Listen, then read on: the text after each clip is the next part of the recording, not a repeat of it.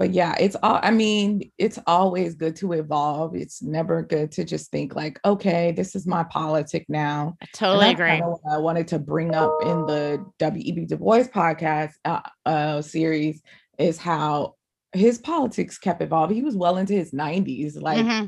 everything that he had already accomplished and contributed, he could have just been like, okay, this is where I'm at and I'm not going any further. But Hmm.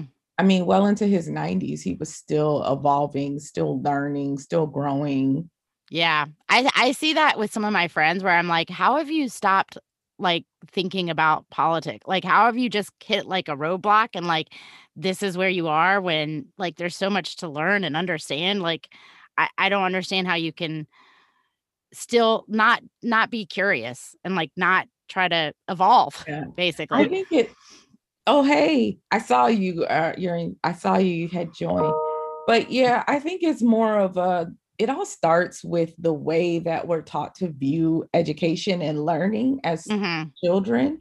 Like Yes. from a very young age, it's like meet these benchmarks so that you can check these things off so that one day you can go out and be a productive member of society. And it's Yes. more about like by this age, you should know these things. So once you've checked off all those benchmarks, it's like, okay, now I can just live. When Mhm. learning should be a part of living and be integrated into it. Absolutely. I totally agree with you. I feel like we're just so indoctrinated from such a young age to be workers and productive and it's I'm gonna really try not to do that with my kids. That's my like my Yeah, I really contribution. wanted my son to go to a Montessori school when he was Me too. younger for that reason, but they're so expensive. I looked into them because I really like the Montessori philosophy, and I like the way they let like, independent thinking and independent play, and I try to do that with my own kids as independent play, and they're like, "It's here, it's even cheaper than everywhere else, and it's still, like, 8 grand a year," and I'm like, "I can't afford that. That's You want to know insane." what's interesting? We have a public Montessori school, and it's a magnet. Okay. Somehow, all the white kids from that neighborhood got into that magnet. Somehow, Funny how somehow. that works. Funny that. Funny that. Yeah, it's like I live in DC where they kind of DC is was kind of like the testing ground, I think. Well, one Mhm. of them, one of the testing grounds for like charter schools. And I think about it's about 50-50 now in terms of charter schools and like regular public schools, but they have the DC lottery. And so when I first moved here, my son was 4.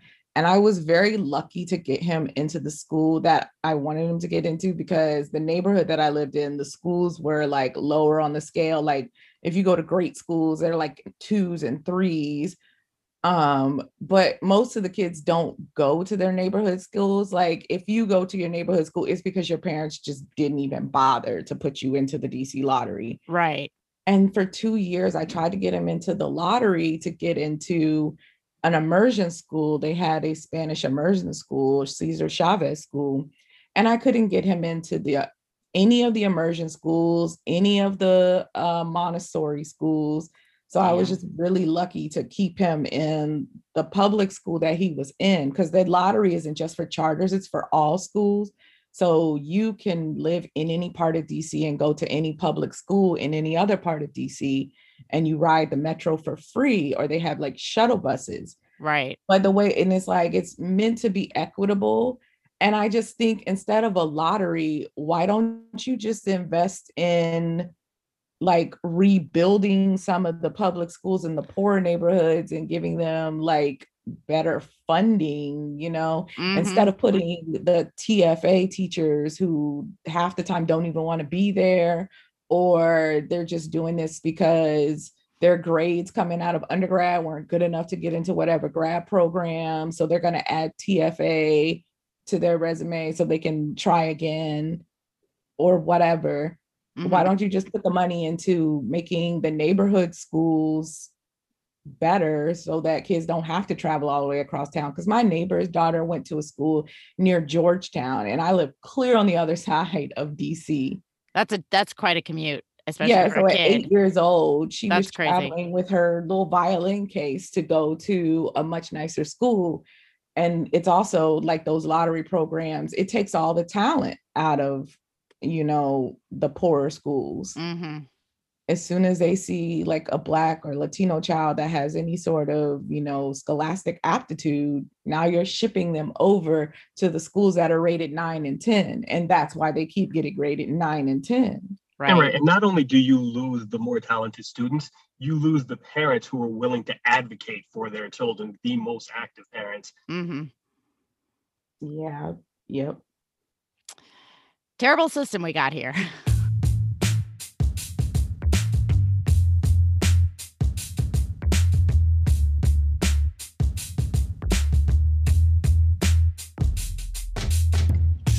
So I apologize if my sound isn't particularly great today. I'm coming live from my fucking car. Mm-hmm. And the reason for that is I'm selling my house, and I think the inspectors are in there right now. And my home sale actually ties into one of the subjects we're going to talk about on the show today, because one of the buyers of my house is a Chinese investor. Ah. That's very serendipitous. I personally don't give a shit who buys the house. I'm just happy to be selling in this market. Yeah, that's good for you. It's, the seller's and market. And I'm not leaving the neighborhood, so there's no displacement of Black people. I'm moving to the slightly wealthier part of the neighborhood, not the rich part of the neighborhood, because that's a whole nother thing. Okay. All right. Well, congrats. I know you kind of didn't want to sell your house. I know that's where you kind of were at. You're like, I don't really want to do this. But now you've done it. And here you are. Oh, we hope. Well. Until we find out that we have to fix everything because this shit is held together with duct tape and gum. I was going to say, you're so lucky it didn't rain. Your basement is dry. Shh. Stop snitching, Amanda. Sorry. They're not going to find this podcast. Come on. Yeah, I apologize about the acoustics. It's all good. I'm really, really excited about this show. Yes, me too. Today we have a guest, and we've been trying to have her on for a couple weeks now, a while. And we're so glad you finally joined us, Dana. I'm so glad to finally be here. Like, I need to get better at checking my email and just keeping up with everything that I commit to. I know it's hard. It's hard. I get it. Dana has a podcast, Musings on History. You can find it wherever podcasts are, and it's excellent. It's one of my favorite podcasts. I've totally become a fan. I love your podcasts you've done on words. They're so good, and the way words are used wrong a lot of the time. On this show, most of the time. Yeah, we do that. We're not experts here. Also, I loved your oh shit, what is his name? See, I have a memory problem. What is his name? The English guy who is terrible and he's a piece of shit. Oh, Winston Churchill. That could be any of them. I know, right? Winston Churchill. So good. I have never liked him, and it was so nice to like hear in one spot all the reasons why he's such a piece of shit. Somebody that like, I get really interesting emails. And so someone who is studying like early modern English history or British history, I'm not sure which one they would call it, up to like the modern day, he emailed me and he was like, I study this and there's some stuff that I still didn't realize. He was like, but you're still like underestimating Churchill's death toll. I was like, what? I mean, how is that disgusting. Possible? He's like, he did this in Burma and he did this and that with China and this and that happened in the Philippines. I'm just like, wow, that guy was uniquely evil. Right. And the propaganda around him is just, it's crushing. You can't get through to a lot of people that he was actually a terrible person. Yeah. Like I tried to just like make it numerical, like because of his actions, XYZ numbers of people died. Mm-hmm. But when you don't place all people's lives on the same, playing field, it's kind of like, okay, they were just Kenyan, they were just Indian, right? Yeah. And then the longer it takes to the further away from the history that it is, because I mean this man lived a really long time, the further away they are from that history. Like this happened in the 1880s, why should I care now? Like things don't just, that's the main thing that I want people to understand about history, is that nothing is static, you know? Yes. It's kind of like that. It's the butterfly effect, but it's an actual real thing that you can see and observe and quantify, and like think decisions that were made in the 1890s are still affecting people that whose ancestors were affected back in the 1890s. They're still being affected by that today. That's why it's important to know these things. That's funny that you went there, because our first topic we're going to talk about is this Ellie Kemper story and the Veiled Prophet. And I'm sure our listeners are aware, but it came out just recently that Ellie Kemper was crowned queen of, what is it? Love and Queen of Love and Beauty. Love and Beauty of this secret, not so secret, but this rich white people's society called the Veiled Prophet. And it actually, the Veiled Prophet, this society, Jason and I did a little bit of digging, and that just means we listen to other podcasts. And it turns out that it was this society was started in response to putting down a labor movement in St. Louis that was in, I think, 1877. And the first Veiled Prophet was the chief of police who crushed that labor movement in St. Louis. And I think 18 people were killed. It's so crazy to me how it's like being watered down in the discourse, like already. Like, what? It's just the most powerful people in society, you know, having this super secret ball to gloat over how they're the most powerful people in society. Why do you even care? Like, yes, I definitely care what type of activities the chief of police engages in. Right? I mean, the whole society was formed basically as a, like, fuck you to people, like, don't fuck with us. That's what the whole society was. Like, we are rich, we are powerful, and we will crush you. That's why it was, like, put together. So it's like, of course it's important. Right. So this organization was founded a couple of years before the Klan by a couple of old Confederate officers. Right. And their imagery from their very first, like, costume that they wore is definitely Klan. It's like a white robe and a white pointed hat or mask or whatever. Yeah. So at any given time, one person actually has the title of the Veiled Prophet. And he's supposedly the richest person or most powerful person. Well, he's the de facto leader of the organization at that point. But throughout the organization's history, we only have the identity of two veiled prophets. Yes. The first one, who was the police commissioner. Right. And the second one, we found out through one of the craziest events that I've ever read about. Right. There's a local Black civil rights organization called Action, and I'm not going to remember what the acronym stands for. I can't either. It's just Action. They've been protesting against the Veiled Prophet for a while. And they got white people to join their cause. Right. And one white woman, through a friend, was able to secure an invitation to the ball. Now, the funny thing about the Veiled Prophet is that we don't know any of its members. We can only guess who its members are by who is named Queen of Beauty and Love. It's usually a daughter of the most prominent families, and that's how we assume what the membership is. Right. Well, this woman was on a balcony, seated above the stage at a public building. They were using public space and public funds for these ceremonies. Right. And she decided that she wanted to get on the stage. She saw a cable going from the balcony to the stage and decided to zip line on that bitch down to the stage. Of course, she broke a couple ribs. Yeah, it didn't work. It broke. She crash landed on the stage. And thinking quickly on her feet and being a white woman, she said, I just fell over the balcony. And they believed her. They're like, oh, of course. It's like, sure. So she scurried to her feet. Another one of the women who was there claimed that she fell, so all the attention went to the other woman. That's when she ran across the stage, snatched the hood or the veil off of the Veiled Prophet, and revealed an executive vice president of Monsanto. Dun, dun, dun. This happened in full view of the press. Every media outlet in Missouri was there covering the ball. Yes.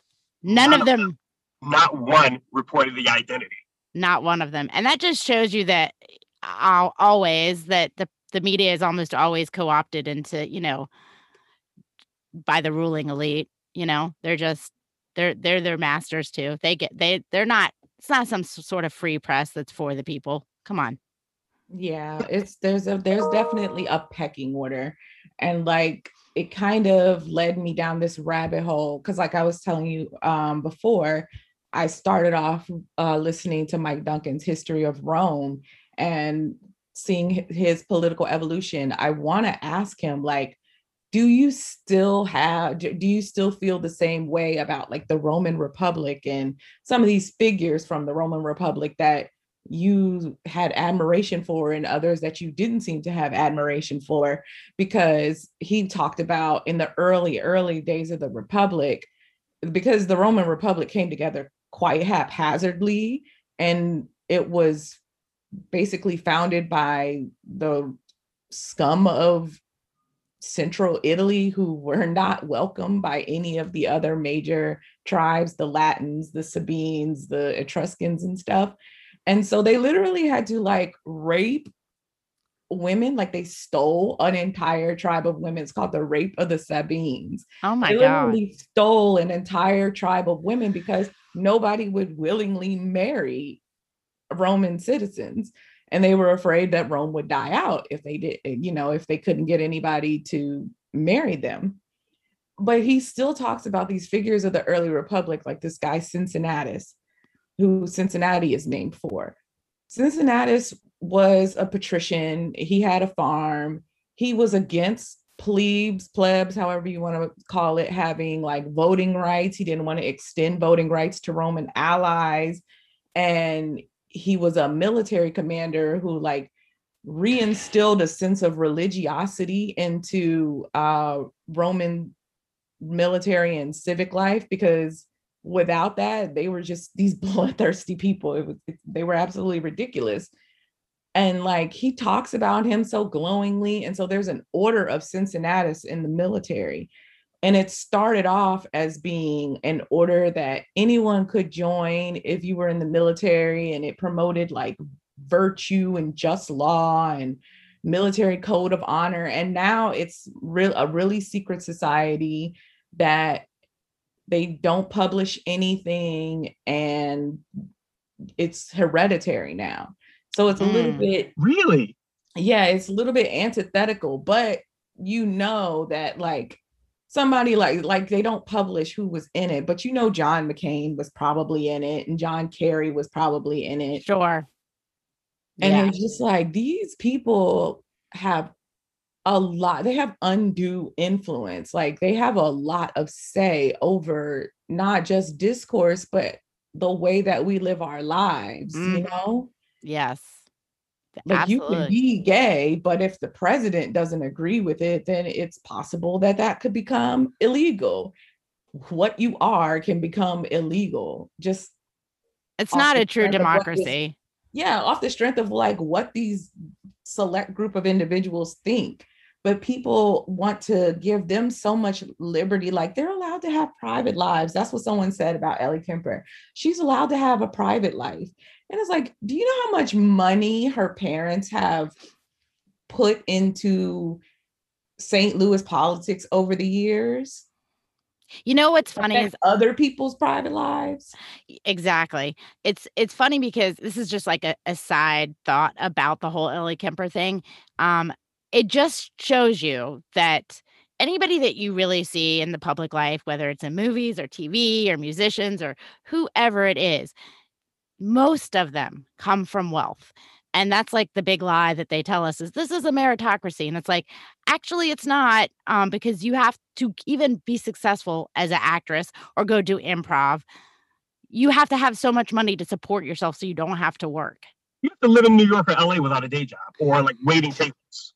Yeah. I mean, I can't tell you how many people I know from improv and sketch and stand up from when I was doing that who were in a completely different socioeconomic situation than I was. They did not have to work. They came from wealth. So they had a lot more time and energy to focus on their craft. That's just my side point. Me And it being really bitter. does make an impact on like what type of art comes out, like what type of comedy is produced, what, you Yes. know, when when you have to come from money to make it as a comedy writer or something like that, it's like, no wonder it just seems like everything is so narrow these days. And it's kind Yes. of like the real funny is coming from those of us at the bottom. And then those that have the time to just sit on Twitter and follow funny accounts or, you know, just regular funny people, then they write about those people and they like distillate it for the general public. And you can always tell like a rich person wrote this as though they were poor. Yes. Yeah, I mean, the like amount of bandwidth that's given is like such a, like you said, a narrow, like what the topics you can talk about are, or the like, even just the point of view, it always comes from a capitalist point of view almost. You don't really ever hear any other point of view. And social media has made it easier for these people to mine ideas. You don't even have to get to know people outside of your socioeconomic circle. You just open TikTok. Yeah. Well, that was a digression. Back. Let's go back to Veiled Prophet. Oh, yes. It's okay. We always do that. That's like our thing. Is we just digress until we're like, what were we talking about? So a lot of people have said the Veiled Prophet is not explicitly a white supremacist organization. And I guess that is not part of its mission. And they did start allowing Black members in the 70s. By the way, that is the only time they've ever publicized membership. Yep. When they were like, we brought some niggas in. That was it. That was the only time. Just So to let the everybody thing know. about it is like America is a white supremacist country. It's founded on white supremacist ideals. The Civil War was about white supremacy. The cutting off of Reconstruction was about salvaging white supremacy. So pretty much everything that comes out of this country or is in any way tied to it, and it's like continuance, is going to be white supremacist in nature. Yes. So if you have any level of vested interest in creating any mythology associated with this country or continuing this country, then it's white supremacist. Yes, we always say that in this show. Everything always comes back to white supremacy. Literally every topic we ever talk about, it always comes back to that. Well, I did a little digging and found myself in the FBI archives. Ooh. And a gentleman by the name of Russell Byers went to the FBI and told him that a group of wealthy St. Louis businessmen, led by a lawyer named John Sullivan, reached out to him and offered him $50,000 to assassinate Dr. King. Wow. And this was shortly before the actual assassination. Wow. Yeah, there were like competing offers. When I was in college, this FBI guy who left because he fell in love with a Vietnamese woman and he went to Vietnam in the 80s, and like it was kind of like a radicalizing experience for him. But he didn't leave until like the late 90s though. I don't know what took so long between him going and seeing like what we had done to that country and finally being like, I can't really be an active part of this anymore. Mm-hmm. But he was just like, yeah, you know, the FBI has a tendency to, they pick and choose what they're going to take seriously and what they aren't. Yep. And he's like, if you're, you know, on the radar and you only get one death threat, they're not going to take it seriously. But if you're on the radar and you have a deluge of death threats coming your way, they're also not going to take it seriously. And that's essentially what they decided to do with MLK, was to not take it seriously. Like, oh, there's just so many competing groups and individuals who want to kill this guy. None of them are probably going to do it, which I don't know. That's some wacky SWOT analysis to me, but okay. What's speaking of like people being like, you know, assassinated. I don't know if you knew this, Jason, but I think the girl who did unveil the Monsanto, whatever, I can't say it. She actually had her car bombed and her house vandalized multiple times. So yeah, they don't play. The powers that be in St. Louis love blowing up a car, don't they? Guess so. I mean, if we look at the number of Ferguson protesters who died under mysterious circumstances, I think that more than one was found burned in a car. Right. It's a lot of faulty engines, apparently. I just want to say Ellie Kemper is going to be fine. Do you think anyone in Hollywood actually gives a fuck if she was part of a white supremacist group? They don't. Do you think Ellie Kemper is even going to acknowledge this? She's not Hell no. She's not going to say anything. She ain't going to say shit. She's going to wait for it to blow over. That's all she's going to do. Because that Kemper family money is a lot longer than that fucking Kimmy Schmidt money. Ugh. I did not. Did you watch that show? I couldn't watch it. I watched it for Titus. Okay. Yes, he was great. I watched the first season, but I was just like, I can't watch this show. I don't think the writing is good. You know, the more I watch it, the more I realize that it's got that stink of Tina Fey racism on it. It really does. It really does. Tina Fey, if you're listening, we'd love to have you on the show.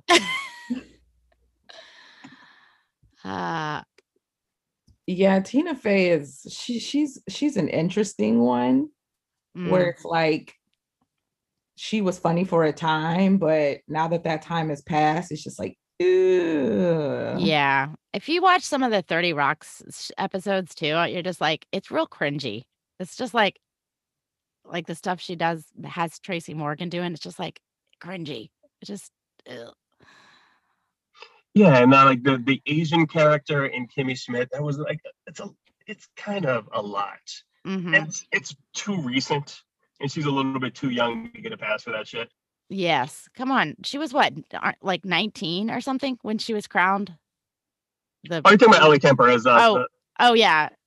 Well, she was 19 and a student at Princeton, and it's so interesting the way that, like, no shade, but white women just get to kind of like vacillate between infantilization and girl boss. Like at any given moment, it's just like, excuse me, I went to Princeton. And it's like, okay. And then it's like, oh no, I was just a little girl at Princeton. Like, yes. Okay, well, which one is it? Are you an idiot at Princeton?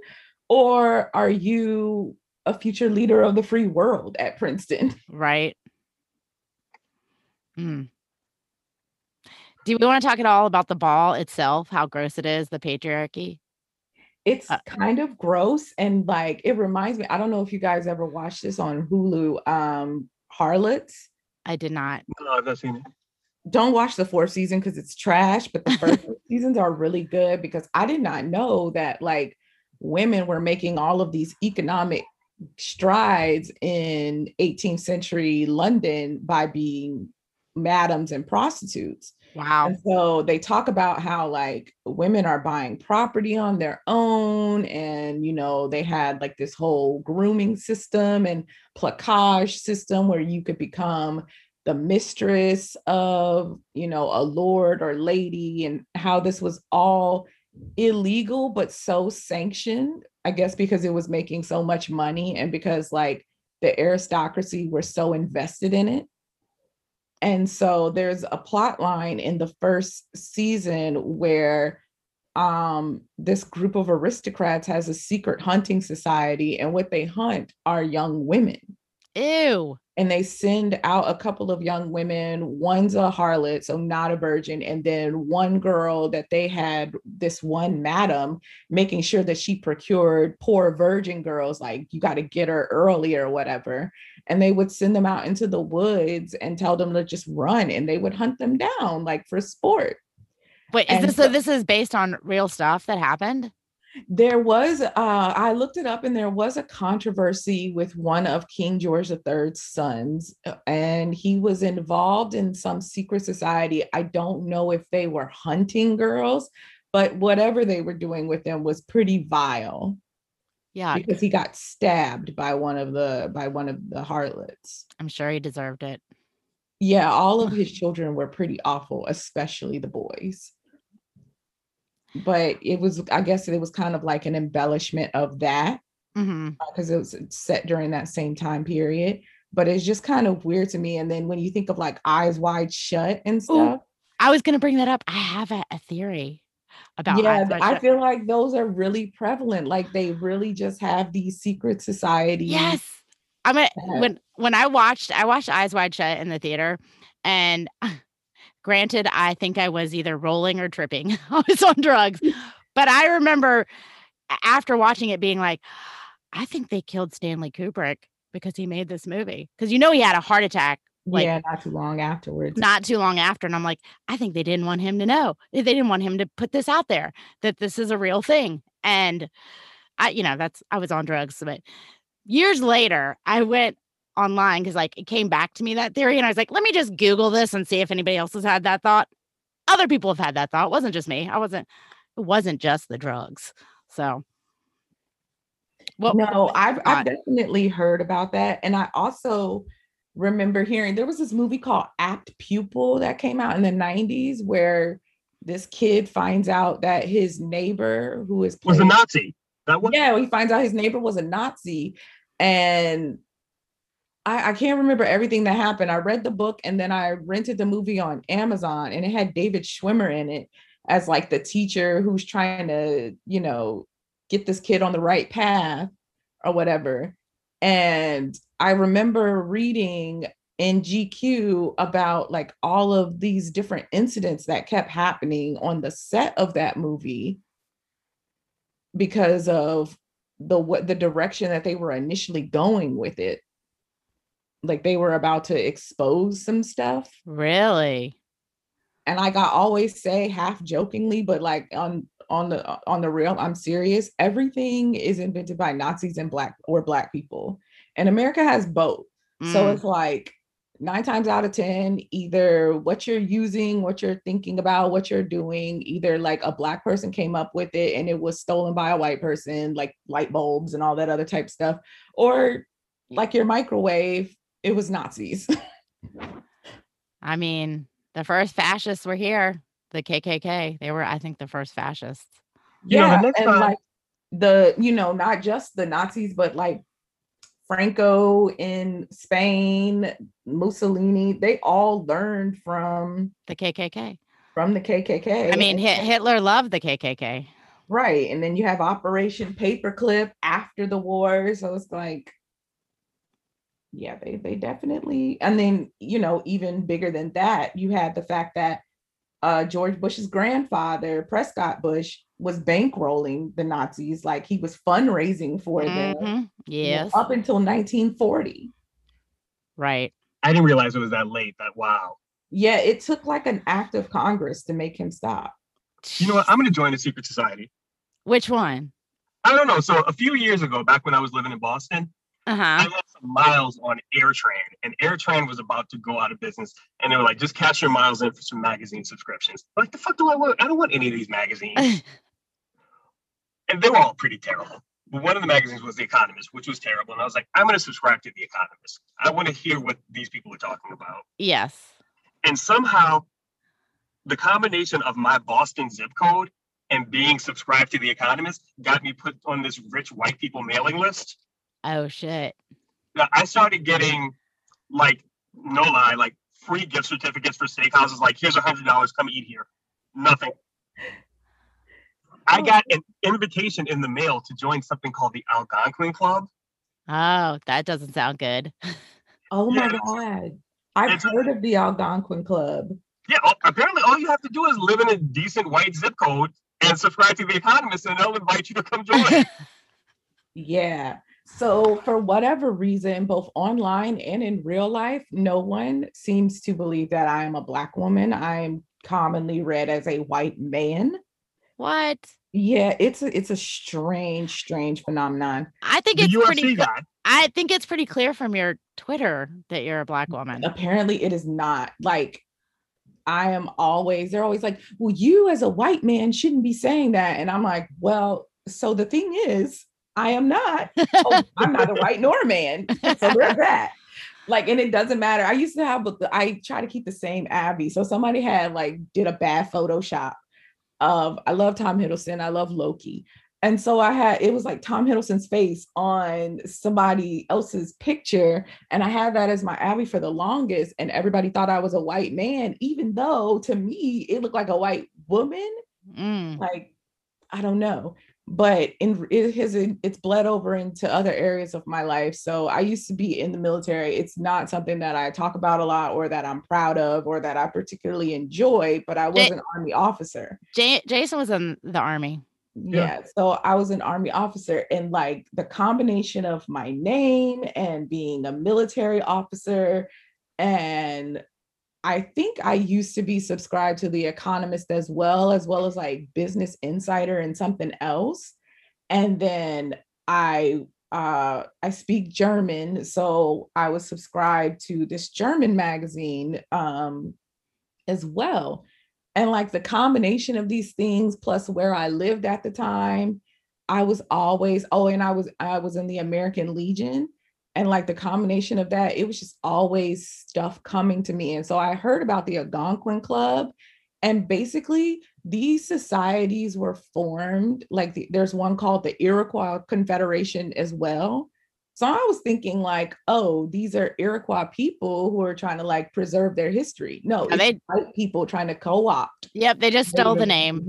Yeah, they're not even just stealing the name. They're trying to steal their whole lineage so that they can like make claim to indigeneity. Jesus. The entitlement of white people just always blows my mind. And I'm like, it's just so crazy to me. And it's like, if you really just sit and think about it for too long, it'll just make you like go insane, like on a Lovecraftian level, because white people will just pretend like I have no idea how all of these things, came to be and how they continue. And I'm just so divorced from this process. But then you find out that they're part of a society whose entire agenda is based on erasing the Algonquin speaking people from their own history so that they can make a claim to indigeneity because they know they committed a genocide. I mean, it's like they get to simultaneously purposely do just these evil things. That's so evil to me, to just like steal these people. First you murder them, kick them off of their land, erase them from, history, and now you're taking their history for yourself. It's funny because I think I had a tweet a while ago. It's sort of like relates to this, but like white people have this a lot of them have this attitude of like, slavery was so long ago, get over it. But then they hold on to the stupidest shit and they just keep committing the same thing that they've been doing, like the same genocides and like erasures that they've been doing for hundreds of years. So like on the one hand, they're like, just get over it. It was so long ago, but like they're still mad about stuff that happened last year, Yeah, it's really know what they're doing. It's because it is. They do know what they're doing. Yeah, they know what they're doing, but they will simultaneously divorce themselves from it, which is why I understand what Toni Morrison meant when she was like, listen, don't even bother. I'm paraphrasing heavily, but she's just like, don't even bother. Just do your work. Do what you were put here to do.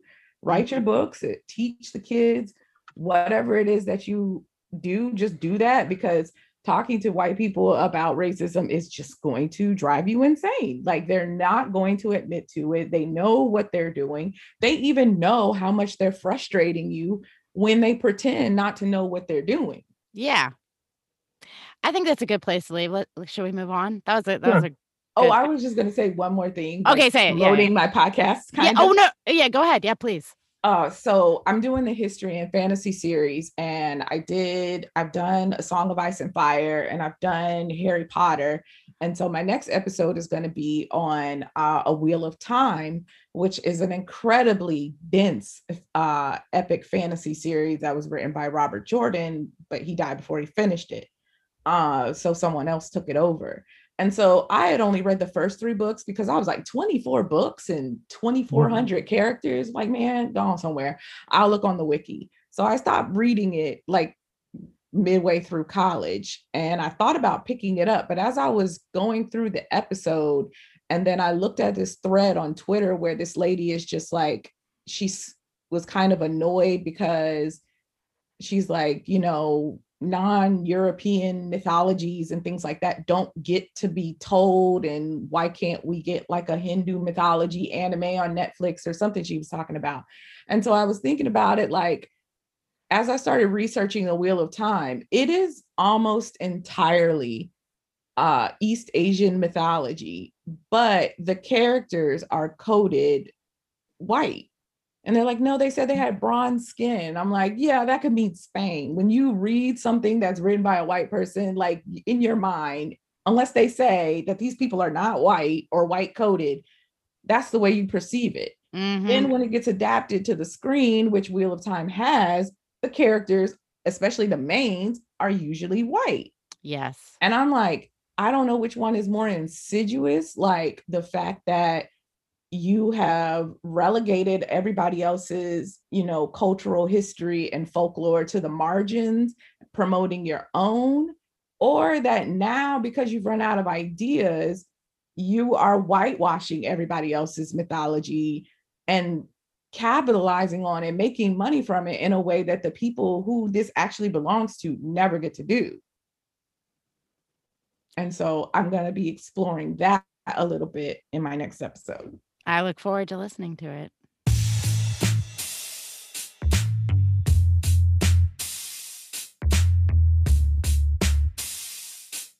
Yeah, so if you're listening to this show, I'm sure you know the hypothesis that COVID-19 was leaked from a Wuhan lab has re-entered the mainstream news cycle. Ugh. And it's just more of the West's vilification of China.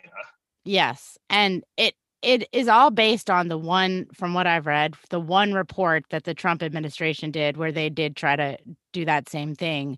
They just tried to blame, this leak at a lab. And that's really the only intelligence there is. Air quotes, intelligence there is. So it's being brought back into the discourse that this is, possibly real. So Joe Biden.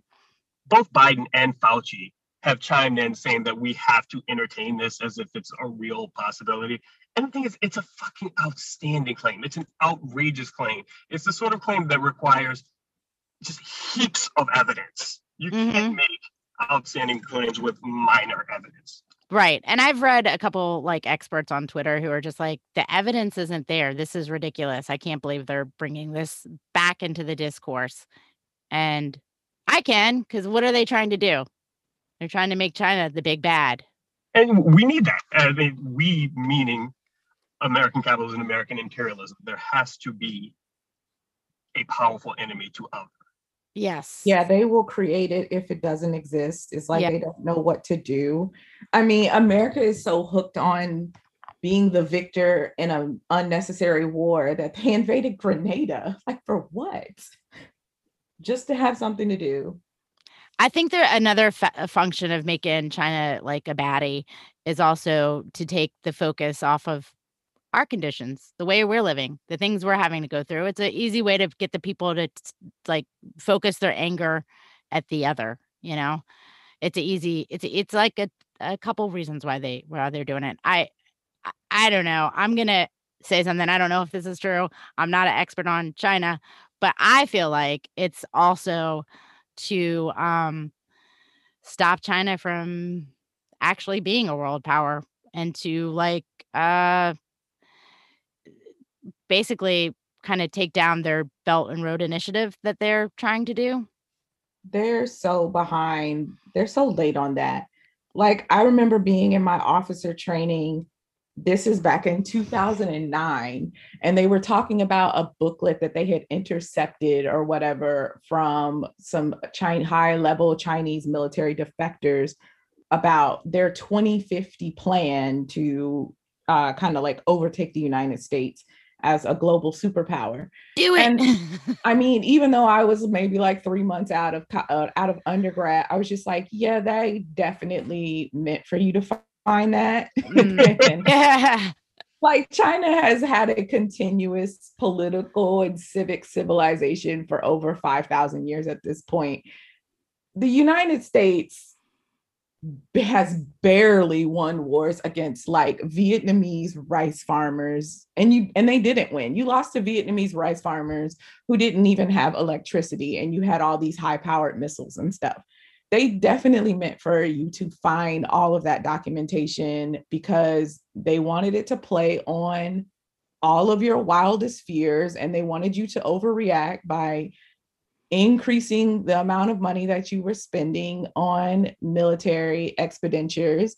They wanted you to get bogged down in, engagements all over the world where you weren't always going to be successful. And they wanted you to ruin your international credibility in the process. And they've done that. And all of these things have come to fruition. Yeah. And the thing about it is, like, with China being such an old civilization, they've had a lot of time to sit and watch. Like, the Chinese weren't unaware of the Roman Empire. They just didn't choose to engage with them because that's just not the way the Chinese do things. They're like, we have everything we need over here. This is our sphere of influence. You do what you want to do over there. But they were very much aware of everything that was going on in the Roman state. And one of the hallmarks of the Roman state and in its decay was the amount of money that they had to spend on military expenditures to try and keep all of those migrating, Germanic tribes and Near East tribes and everybody from coming into their borders and putting down internal insurrections. And you had all those barracks emperors for a little while.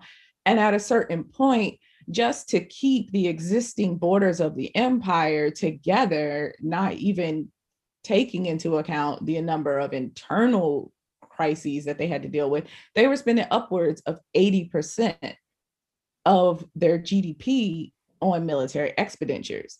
And that ultimately crushed the Roman Empire from within. They like imploded. Everybody thinks an invasion happened. No, Rome was invaded so many times when they were much broker and much smaller, and they came out of that on top. But when you are devoting way too much of your money just trying to hold yourself together militarily, the thing about the military, it's like a depreciating asset. It's like a car. You sink money into it, but you're never going to really be able to recoup anything. You're definitely not going to come out ahead. If you break even, then you're really lucky. So you want to keep your military expenditures to a level where it's sustainable and makes sense, because they're never going to really make you money. Well, we don't do that here in this country. We definitely don't. What's that? But what has happened is that we have defense contractors in every single congressional district in this country. So there's a vested interest for every representative to keep feeding the military industrial complex because it provides jobs for their districts, as opposed to like providing actual material benefits. Because I mean, like jobs in and of themselves are not a benefit if the job, first of all, doesn't pay enough to like keep up with the cost of living.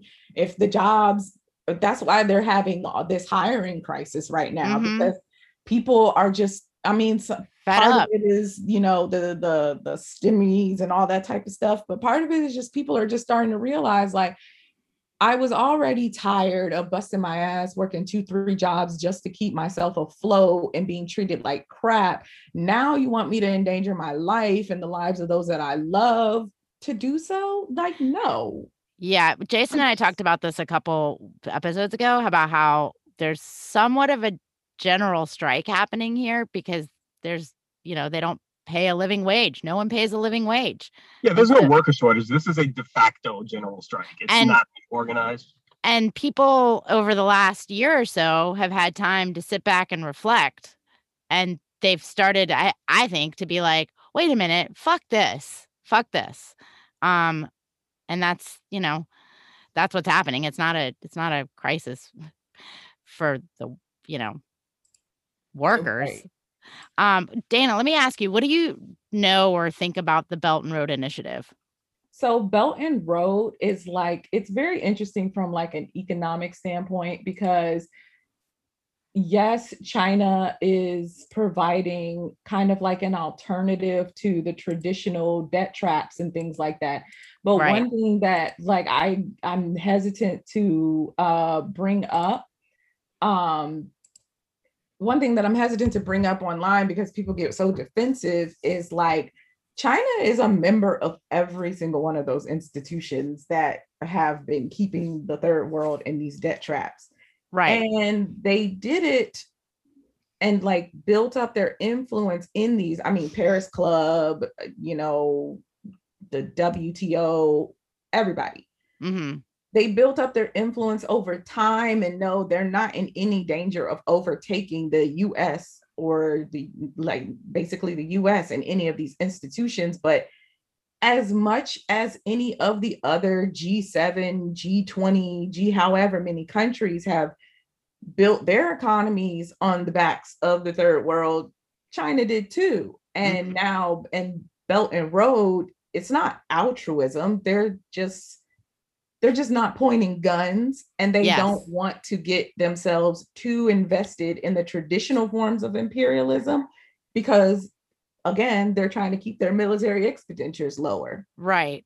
From what I understand, and I'm not an expert, but what I've read too is unlike, say, the IMF or the World Bank, when they give a country a loan, um, they basically take over that country's natural resources. And from what I understand, China hasn't really done that. They've Right, kind of, because to take over someone else's natural resources, it all kind of goes back to them just trying to find a more streamlined, less aggressive, less involved way. I mean, if you live in China where they have like every biome you can think of and just mhm, tons of natural resources on your own, you don't really need to go and colonize an African right, country because almost everything that they've got in their country, you got in yours. right, But there's some things that they don't have or they don't want to invest in it and it's just easier to outsource.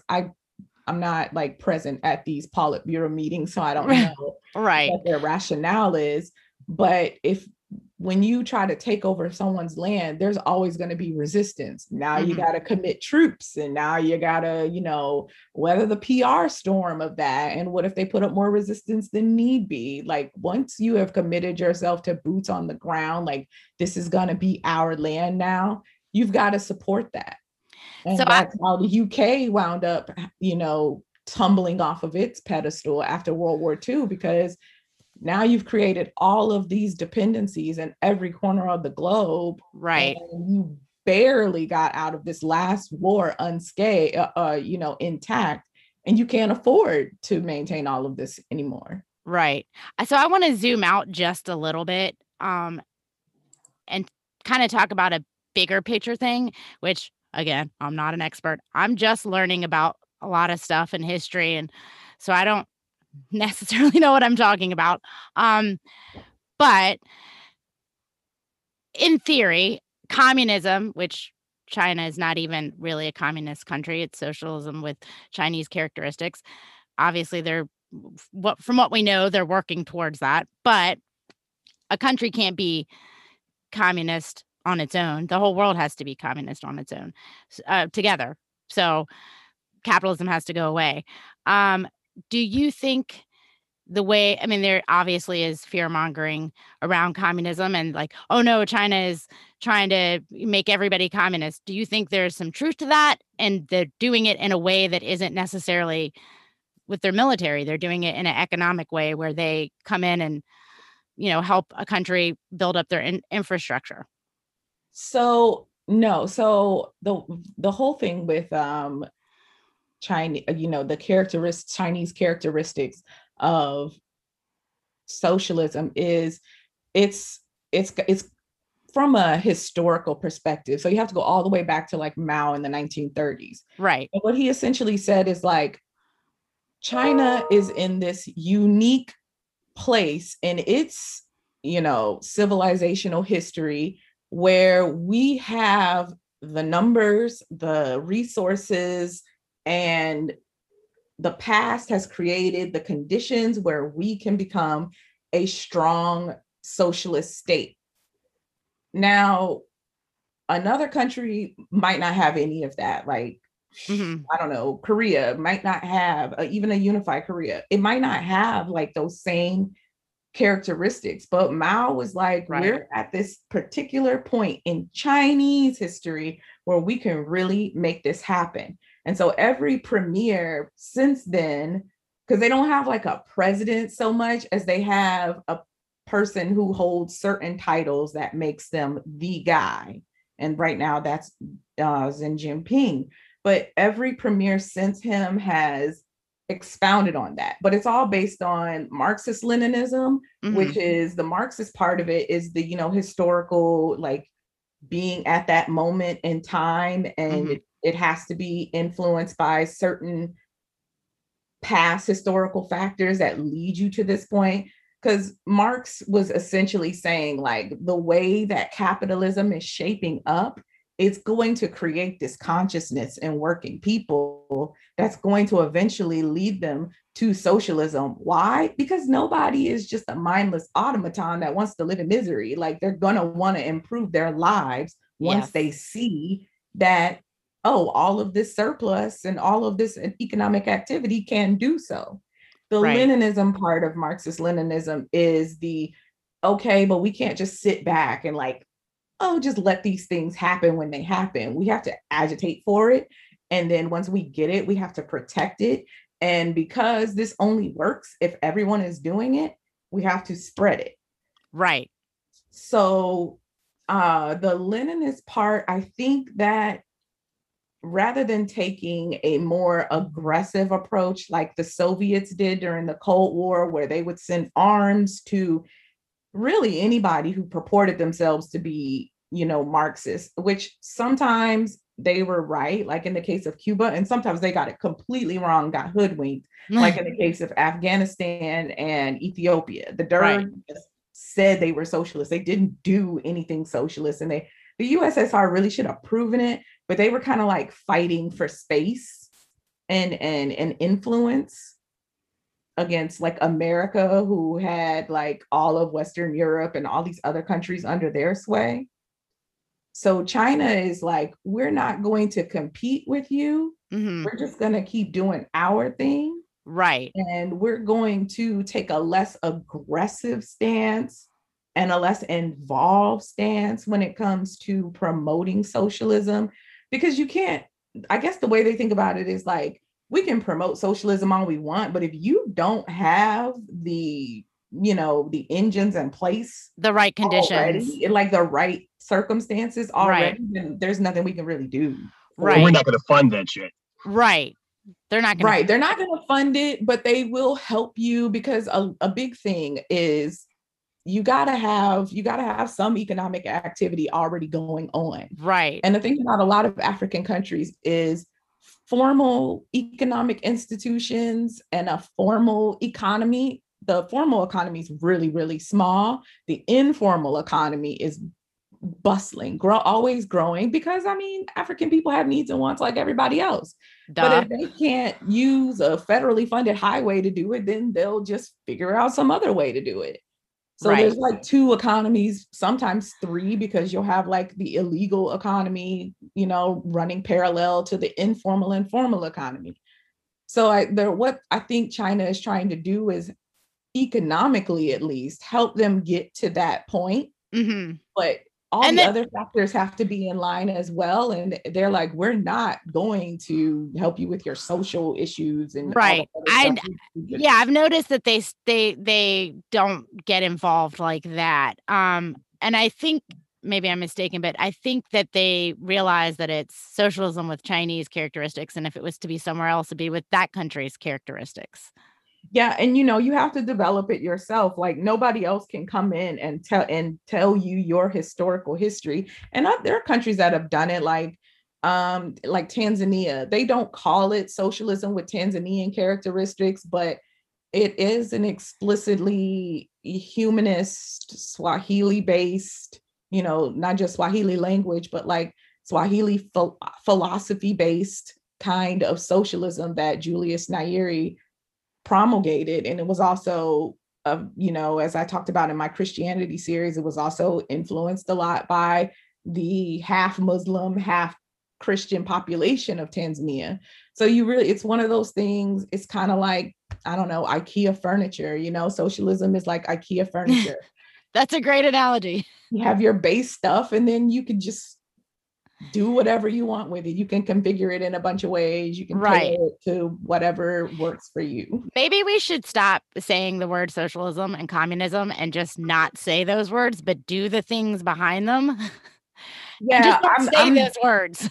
I'm just one of those people. I'm not wedded to any type of socialism because I think that, you know, I need to keep my circumstances and the circumstances of the people around me into consideration. Like Juche, I can admire Juche because it really did keep North Korea together after being decimated in the Korean War. And so the level of development that they have been able to achieve, like it boggles my mind. But Juche has no relevance to me. Like I'm not about to be calling myself a Juche. That has nothing to do with me. I'm not Korean, first of all. Second of all, I don't live in a country that has been shelled to almost complete annihilation. Right. And I got a totally different set of circumstances that I need to work with. Well, do we have anything else to say about the vilification of China?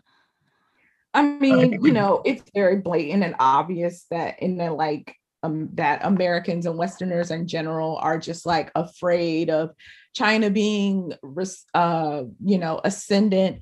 And it's like, first of all, if there was anything that you could really do about it, it's too late. Right. It's too late. Also, they can manufacture their own vaccines now, so you can't really get a leg up there. And what's so funny is that all China is doing is just kind of playing on like the worst aspects of Americanism. Yes. Which is like the selfishness, the bullying, the bullying nature, the tendency towards wanton violence. And the exceptionalism. The exceptionalism, you know, all they're doing is just whether it's sincere or not, because China in its sphere of influence, you know, I can't speak to how other Asian countries have historically related to China, but you know, internationally, they've never really shown that they cared too much about what was going on the other side of the planet. Right. So an ascendant China does not bother me because me either. I feel like they've been ascendant before and they didn't bother me. So why would they do it now? I feel like there's a lot of people on the left too who will, you know, say all these leftist things, but then they default right back to American imperialism. You know, they don't really think it through. Yeah, because they start getting like worried about their own position or whatever. So my mom lived in China and she said that the Chinese have like this running joke, like even if we were, you know, trying to make everybody become Chinese or whatever, like there's plenty of room here. And so, but the thing about the Chinese is like, there's nothing culturally, especially that they're trying to export to anyone else. So all of that, I won't be able to be American. I'm like, first of all, I don't know why you would be so protective of that. But I guess if you don't have anything else to kind of go on, then that's all you got, which is what I think is what whiteness is. Because like my boyfriend is German, but he's German and he's like, white people are just, I don't know, like their whole being seems to be predicated on being terrible to other people. Like, Germans, we've done some terrible things, but we've got a lot more to us than just that. Also, they owned the terrible things they did. I think they get too much credit for that. That's PR too. They get You're probably right. You're probably right. They do, because there is a surge of German nationalism and just right wingism going on now. Not just in Germany, everywhere, all of Europe, everywhere. Things like this, like they had to shut down the German Secret Service for a whole year because how many like neo-Nazis were in the Secret Service at all levels. Then when you think about the fact that like pretty much everybody that ran the West German government on like a federal level, a state level, local levels had recently, very recently been tied to the Nazi party. and they have airports and parks and everything else named after them.